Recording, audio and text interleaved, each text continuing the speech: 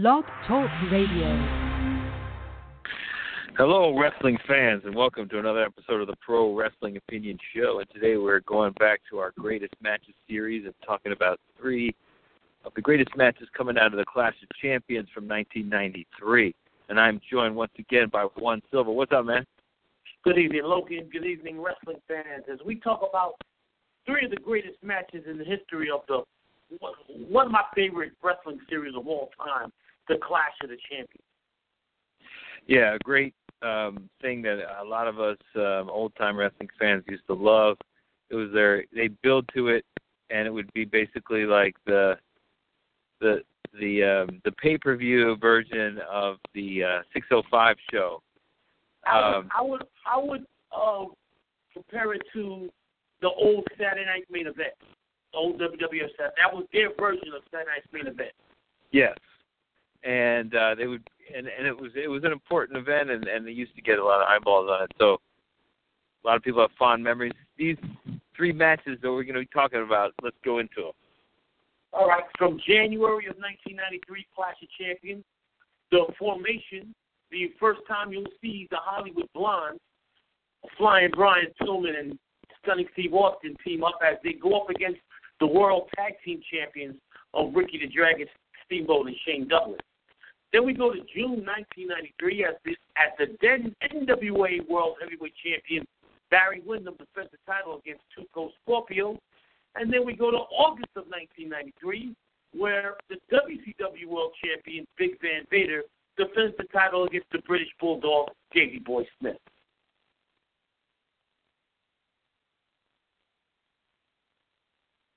Hello? Yeah, these are great, fantastic matches, and they are true professionals in every match. So let's. What I love about these three matches, each one is a different type of match. There's no similarities between the three of them. You have a great tag team match with a lot of high flying and high risk maneuvers. You have a great little man versus a great big man in the second match, and then you have your typical power match. So all three matches, different type of matches, and all three great matches in the tradition of the Clash of the Champions. Indeed, and great announcing too on all of this. I think Jim Ross on two, and Shivani and Ventura. And Ventura is on all three. And Ventura is spectacular on all three. Yeah, he's hilarious. He's great. So let's go into this. First, talk a little bit about the formation of the tag team between Shane Douglas and Ricky the Dragon Steamboat, because how long were they together? They had just formed back in November of 1992. The World Tag Team Champions at that point were Dustin Rhodes and Barry Windham. And during the Clash of Champions in a great match of November 1992, there was a face versus face tag team title match. Dustin Rhodes and Barry Windham versus Shane Douglas and Ricky Steamboat. Steamboat and Rhodes win the tag team title. There was a collision occurred, and Dustin Rhodes didn't want to take advantage, being that it was his fellow babyface, fellow friend. He didn't want to take advantage, so he helped them up, and they wound up costing the tag team titles. After the match is over, Windham turns on Dustin Rhodes, destroys him.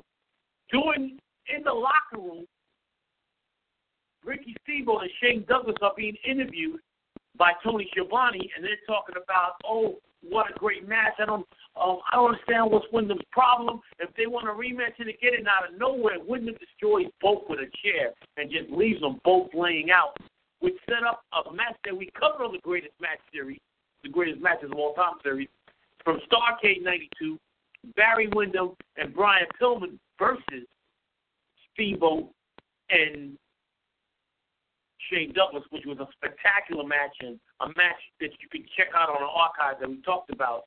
Windham became a singles, going after the NWA title. So now at the time, Stunning Steve Austin teamed up with Brian Pillman to become the Hollywood Blondes. And that's what sets up this match at the Clash of Champions, January of 1993. And this is the final match and the final card that Jim Ross announces for WCW.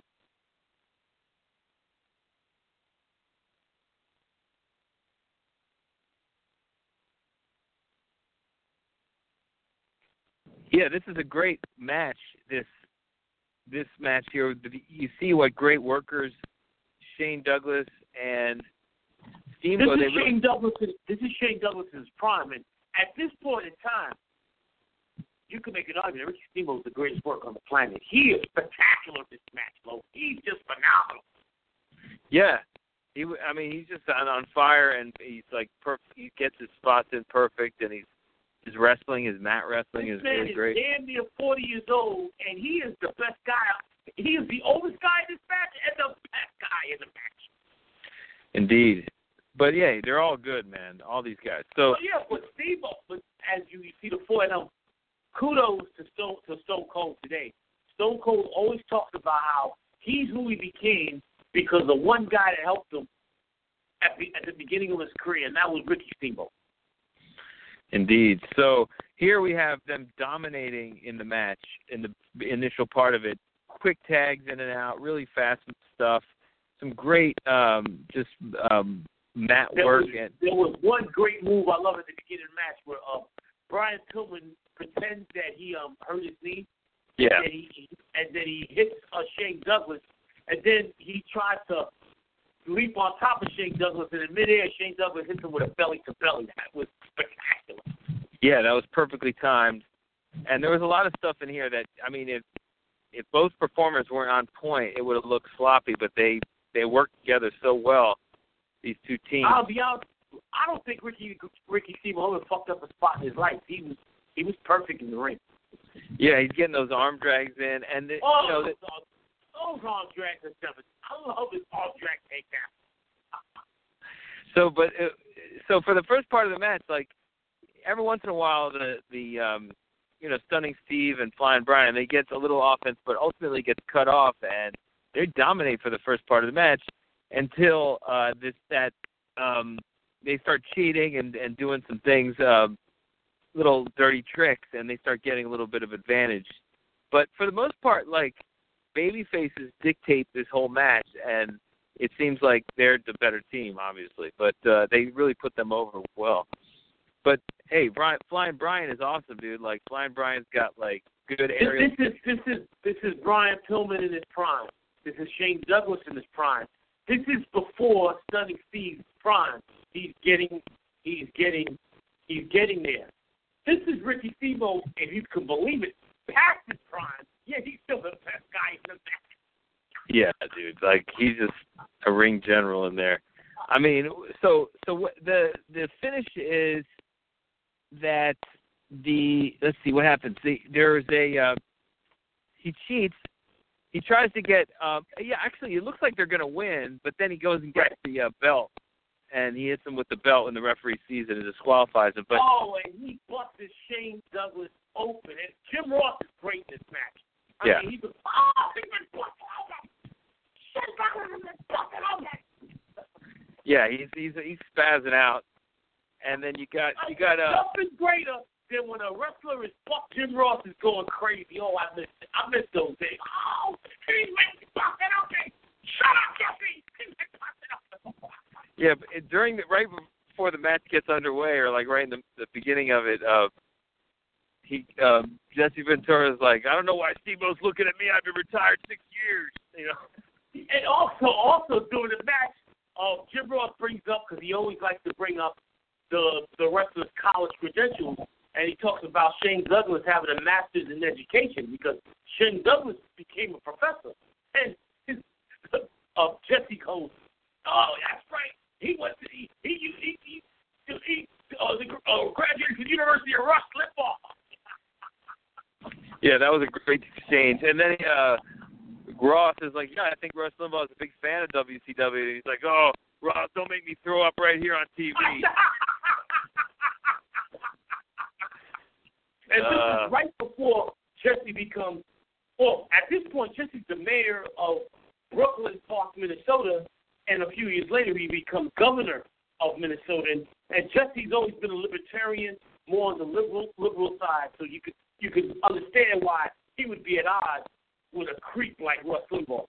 Yeah, he actually, this was right when he was launching his His political career had already been launched. Wow, I can't believe it that this guy's a mayor and he looks like that and he's announcing as a heel. He looked like that. He was the governor. But I didn't realize he was actually working for WCW and still the mayor. Yes, he after he left the WWF, he became mayor, and when he signed the contract with WCW, he was the mayor. He was doing football commentary while mayor of Brooklyn Park, Minnesota. That's awesome. So this match was really good. I mean, you should definitely go out of your way to see it. And actually, this clash was pretty good. What else was on this clash? This was a great clash. It was the babyface turn of Cactus Jack. Right. And this was the last major show that Bill Watts and Jim Ross was involved with, because a couple of weeks later, they will both be forced out of WCW. Wait, aren't we talking about another? No. Well, yeah, we're talking about another match, right? No, we're talking about this clash. You're talking about this clash, the clash of January '93. Right, but I'm saying, like, didn't he commentate the Two Cold Scorpio match? No, that's Ventura and Schiavone. Oh, okay, and what about the? Okay, yeah, right, and the Bulldog that. Because Super Bowl February '93, Watts is gone, Ross is gone, and it's Schiavone. Eric Bischoff takes over, and Schiavone and Ventura doing the announcement. Who's announcing British Bulldog and Vader? Schiavone and Ventura. Okay, so those two. And so, so they for some reason I thought Ross got two of them, but I guess he only had that one. So yeah, he did a great job here. I guess this was his audition, or I guess he had already been hired. I don't know what the thing was. No. What happened after he was let go from WCW, he was a free agent for about a month, and then right before WrestleMania, McMahon hired him. And who was there before Ross in the WWF as the main guy? It might have been Gorilla, and Gorilla was getting up in age. I think he took Gorilla's spot. Yeah, I think that's right. Because Gorilla was getting up there in age, and then they made Gorilla the president, taking over for Jack Tunney. That's perfect. Yeah. So that was a good move. I mean, obviously Jim Ross, the greatest announcer of all time, I think. But yes, without a doubt. I mean, I don't think there's a question to that. The three greatest announcers of all time are Jim Ross, Gordon Solie, and Lance Russell. Jim Ross is number one. You could say Russell is number two, Solie's number three. I love those three guys, but Ross is the best because Ross treats wrestling like Gordon Solie did too. I'm not going to. I mean, he learned from Gordon Solie how to treat wrestling as a sporting spectacle, not as a clown show. Right. So, which was interesting that he ended up going to WWE because they, that's what they do. But he still during their most prosperous time, he was the main announcer. Yeah, and maybe they didn't, and they fought against him. Like they kind of told him wanted him to do less. McMahon did everything he could to disparage him. Yeah, he hated the fact that Jim Ross got over. I really think that because he didn't create him. He created this fucking Michael Cole guy. McMahon always wanted a young guy. That's why he kept pushing Michael Cole. He wanted a young, pretty guy to be the lead face, not an old, ratchety fat man. But that old, ratchety fat man was the best in the business. It doesn't matter what a wrestling announcer looks like. Motherfuckers ain't tuning in to see the wrestling announcer. Yeah, they don't even see them most of the time, and they shouldn't. We see Michael Cole way too much, in wrestling today. Unfortunately. All right, so let's get on to the next match. We got this Clash of Champions. What's the date? This is June of 1993, and I love this. And Two Cold Scorpio at this point was getting a push, but then they ruined it by putting him in a tag team with Marcus Bagwell. Oh, my God. And then later on in 93, or it might have been early 94, but sometime within the next 6 months after this match, he was fired for failing a marijuana drug test, which they missed the boat on Scorpio. Scorpio could have been huge for WCW. They tied him down with a bullshit tag team. I mean, he was great. The name Two Cold Scorpio, he had a great rap video with his song that was great. Scorpio! Yeah, and he used to sing it almost like while he's coming down. and he could dance. It was just great. He had a lot of charisma. They could have really pushed this guy and had Watts stay, because Watts hired him, give him a major push before he got pushed out the door. You know, Watts always tried to cater to black fans by putting a black face out there, and Scorpio was going to be his next project. Unfortunately, the thing happened, and he got let go. And while Scorpio, this was the one time Scorpio was allowed to shine, this match with Barry Windham. And this was Barry Windham at Barry Windham's best right before he blew out his knee, and it was never the same. Yeah, Barry Windham really good here. Playing, definitely playing the heel, but playing the indie heel who has broken away from the Horseman. And he's now the lone man, or whatever they call him. The lone wolf. Well, Flair had just come back to WCW, and they were building up for the Bash at the Beach pay-per-view, which would be the following month, where Flair would beat Windham for the NWA title. And in that match, Windham blew out his knee and was never the same. Well, here he's in great form. Here he comes in. He's tremendous, and he plays that giant heel to the smaller baby face, but he does it. He doesn't. I mean, he sells for him. He makes it realistic. He doesn't shit on Scorpio like a lot of dudes. I mean, if this was Kevin Nash versus Scorpio, he'd shit all over him. He would. And the thing about Scorpio is Scorpio's giving him mad respect at the beginning too, but he's getting his, like, you know, he's showing a little bit of his agility there. You know, he gets out of that first initial move, but then he gets, like, you know, he gives respect to Wyndham's power. And he's getting beat up for the first part of this match until he gets in some pretty cool offense at the end of the match. There was once, like, he did a breakdance move to avoid a blow by Windham on the floor that he comes in and drops it. I love that. And then he goes to his body. Oh, what a creative maneuver by Two-Toe Scorpio. Yeah, best super kick I've ever seen. This guy had it all. He did it all. And in the WWF, when they got him, Mr. Fucking Boiler, call him Flash Punk and shit. They turned him into a pimp. Yeah, they should have billed him as a really good scientific wrestler, which is what he was. The only people that pushed him correctly was New Japan, because he was in the junior heavyweight with Jushin Liger and Benoit Guerrero. He flourished in Japan, and he would have been huge in New Japan today. Yes. Well, unfortunately, he's in his 60s now and no longer active. But today, had he been 25 like he was back then, he would have been phenomenal, especially during the AJ Styles, Okada, what's the man's name? The great one. Not Okada. You got Okada. God damn. Okada, Tanahashi. I mean, imagine the matches he would have with those guys. Yeah, and he's so light on his feet in the way that AJ Styles is, and he really reminds me a lot of AJ. And Two-Toe Scorpio has one of his all-time great finishes. That shit off the top rope, that gymnastic 3.5 dive. I've never seen a greater finish off the top rope for that shit. Yeah, what is that? What does he call that? I forgot the name of it, but it won the Observer Wrestling Maneuver of the Year, best finish of the year, 1 year. It was spectacular, just great. Scorpio had all. He had it all. He had the charisma, he had the style, he had the look. The American promotions, Mr. Bodum. Yeah, man, he was super talented, way underrated guy. He's fat. He can drop kicks. He throws unbelievable.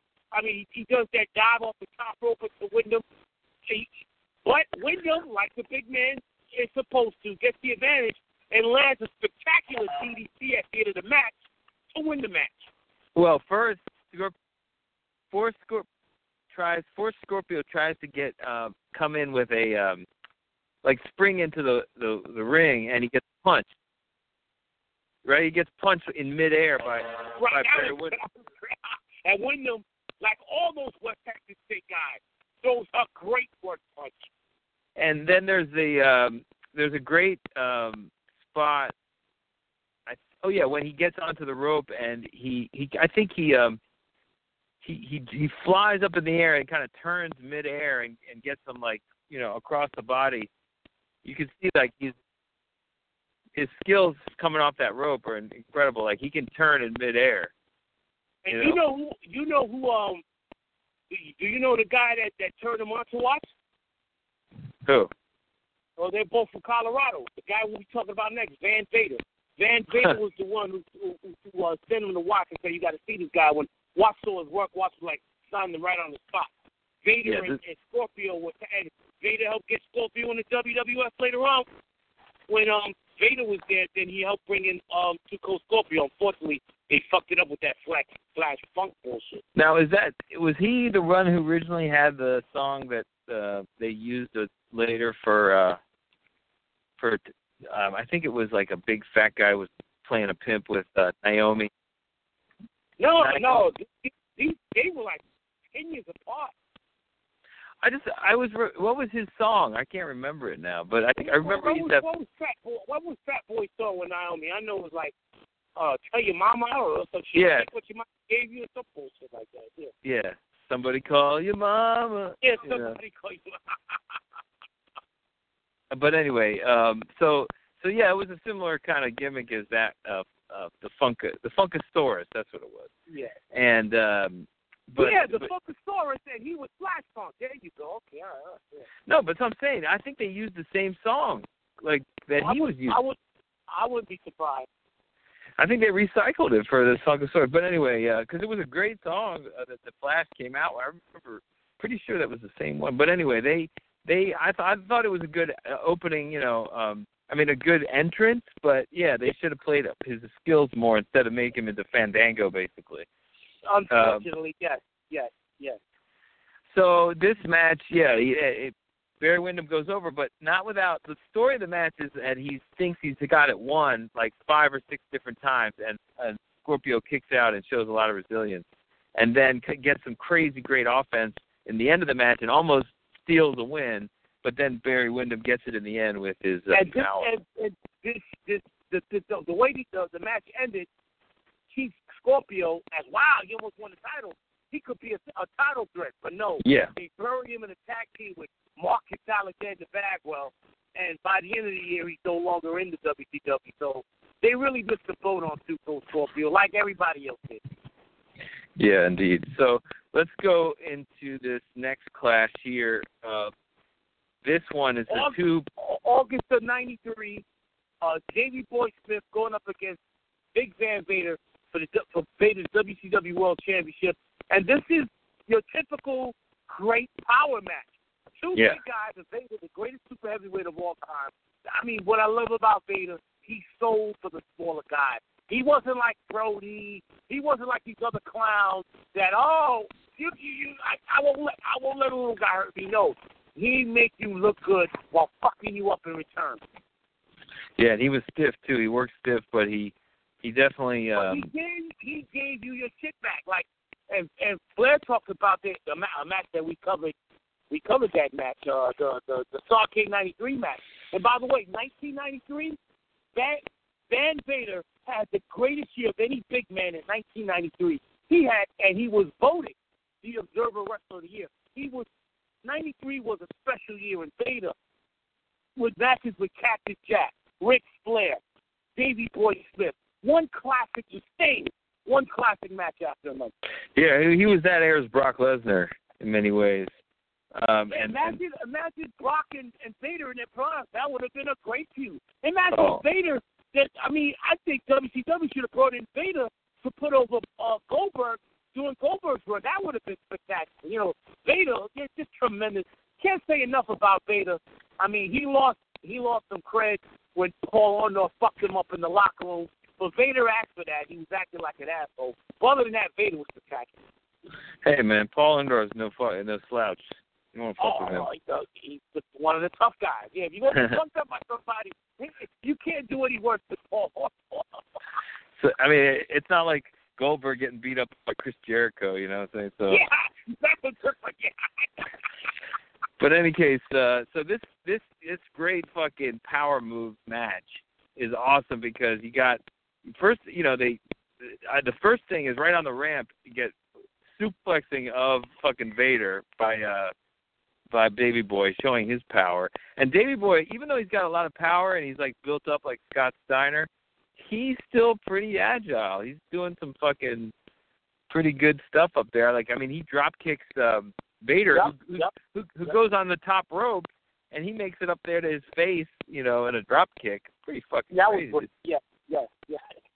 Then he takes Vader outside. They're outside, and he does a kind of, I mean, he picks him up like with a suplex and drapes him over the guardrail. The barricade. Yeah. Yeah, and he fucking just lays him on there. And after Vader misses trying to slam right into him while he's on the guardrail. So this is this kind of story. Is like Davey Boy Smith. He's not as powerful, although he's pretty much close to power with Vader. He's getting him up for these huge moves, but he's a little faster, so he's getting some of the better of him that way. But every now, but he totally gives into the power of Vader now and then, and Vader just fucking really shows it here. And they just kind of have this great fucking big man brawl back and forth.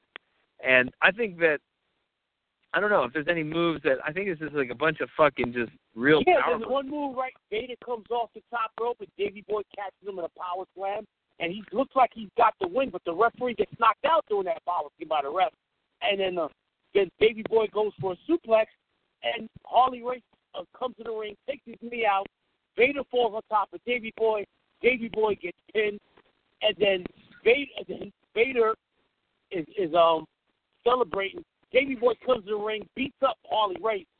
Vader tries to jump Davey Boy, but out of nowhere comes Cactus Jack, and Cactus Jack destroys Vader to end the show. It's a great run in by Cactus Jack. And that's the babyface turn? No, Cactus Jack already turned babyface. There was two matches in the spring of '93 on World Championship Wrestling Saturday night, WCW Saturday night, where Vader did this amnesia angle, which was horrible. And so this was Cactus Jack returning from that amnesia angle. Awesome. So yeah, this is great. It was great. Also, there's Vader does his patented, splash onto Davey Boy, who kicks out. So adds. And this fact by Davey Boy losing by cheating keeps his team. Yeah, perfectly. So that was, makes you want to see that match happen again, although I don't think it does. But it was definitely great. I think it was the only time they even had a match, right? Well, in WWF, they were both managed by Jim Cornette. Right. They were part of Cornette's stable in the WWF with Vader and Davey Boy Smith and Owen Hart. Interesting. So, yeah. Davey Boy Smith, how long would he last into this promotion? Because I don't remember him being there that much longer. He'd be gone before the end of the year. Yeah. And it was probably drug related because he had gotten fired a year before from the WWF for drug related offenses. And then in '94 he would show up in the WWF again as helping Owen Hart in his feud with Bret Hart. Right. And he died pretty young, didn't he? Yep. He died in his early 40s. Now, Dynamite Kid is still around, right? Crippled, paralyzed, but still alive. Yeah, both of them are pretty hardcore drug users, I understand, but they're both recreation and steroids. Yeah. They like to party. But I thought they were a great tag team too. I mean, one of the great, all-time tag teams. Yes, without a doubt. Dynamite Kid's in the Hall of Fame as a wrestler, as an individual. The only way Davey Boy can get in is if they put the Bulldogs in as a tag team. But Dave doesn't like to put in guys twice. Oh, I see. But even though there's no rules, Dave told me on Twitter once. I asked Dave, because why would a guy go in twice? He's in already. He did. And then I tweeted Dave back. I said, no. Let me give you an example, Dave. What if Stan Lane, who's in with the Midnight Express, was to go in? Could he go in as a member of the Fabulous One? Then Dave came back and said, theoretically, yes. You could go in twice if that's the case. But he doesn't want to do it. Well, he'd have to get people to bug him to put the Bulldogs on the ballot. The Fabulous Ones. Once the Bulldogs are on the ballot, then it's up to the voters. Yeah, the Fabulous Ones are good. I don't think they'll ever get in, but too bad. And what about the Midnight Express are in, right? Yeah, that's one of the reasons why probably the Fabulous One are on the ballot, because Stan Lee's already in with the Midnight Express. Yeah. So British Bulldog.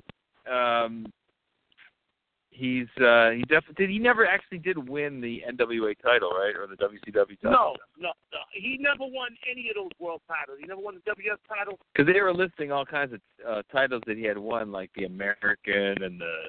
Were they just bullshit? He was the WW. He was the Intercontinental champion, the European champion, the World Tag Team champion on numerous occasions. He was part of two great tag teams. His team was with Owen Hart was a great tag team, and of course the original British Bulldogs were one of the greatest tag teams of all time. And what would you think? What would you say one of his? This is definitely one of his greatest matches, but can you think of any others? To me, his two greatest singles matches are with his brother-in-law Bret Hart. The SummerSlam '92 and the In Your House '95. Those are his two greatest matches as far as singles go. The one where they kept going to like his wife or something. I remember that one. Yeah, and then the match with Bret, where Bret bled like a stuck pig. Yeah, I've got to check those out. We did check those out because we talked about both those matches on the Greatest Match Series. Oh, that's right. We did talk about them. Yeah. So you guys go out and check them out. If you ever check out our archive. Any great matches happen. Well, not these three, because this is like we're adding to that collection. But if you look, we've done over 70 of those Greatest Match shows. So we've done 79. This is number 80. All right, there you go. We've done 80 shows, and we've done 3 per show. So that's over 200 matches that we've covered. And basically, we've covered from 1980 to 2000 in that time point. Right on. So what do you have planned for the next show? All right, now we go back to wrestling's greatest rivalry. And once again, because I love this guy, I love both these guys, two of the all-time greats, had a great feud back in 1986 to 1987. Everybody knows about their WrestleMania match. We won't be talking about that match because we covered that match on the Greatest Match Series. So we'll talk about three other matches that they took in against each other. The rivalry, Randy Macho Man Savage, the Intercontinental Champion, against Ricky the Dragon Steamboat. Oh man, that is basically Ricky Steamboat. It's aside from his shit with Ric Flair, this is the one. So and this is Ricky Steamboat in his prime, in his fucking prime. Both of them, right? Both of them, both Savage and Steamboat in their prime. Yeah. Two of the greatest workers of all time. And they were made some. Two of the fastest wrestlers of all time, and so their speed, their execution, oh my God. So I will text you the links later on tonight. The matches all occurred between 1986 and 1987 before their WrestleMania 3 match. And they're all on the network, so you can check that out. I don't think any of these matches are on the network. Oh, why not? The WWE owns the footage, but it's not on the network. They didn't put it up yet. Okay. They haven't put these matches up yet, no. Well, that's good. So we'll be talking about something that's not on the network. You guys have to seek it out on YouTube. And I will text you the link. 3 spectacular matches: Ricky the Dragon Steamboat versus Randy Macho Man Savage from 1986 to 1987. Okay, so I'll put those up on Twitter too for everybody. So, all right, man. Thanks again, and I'll talk to you soon, man. Talk to you next week, big man. Later. Peace.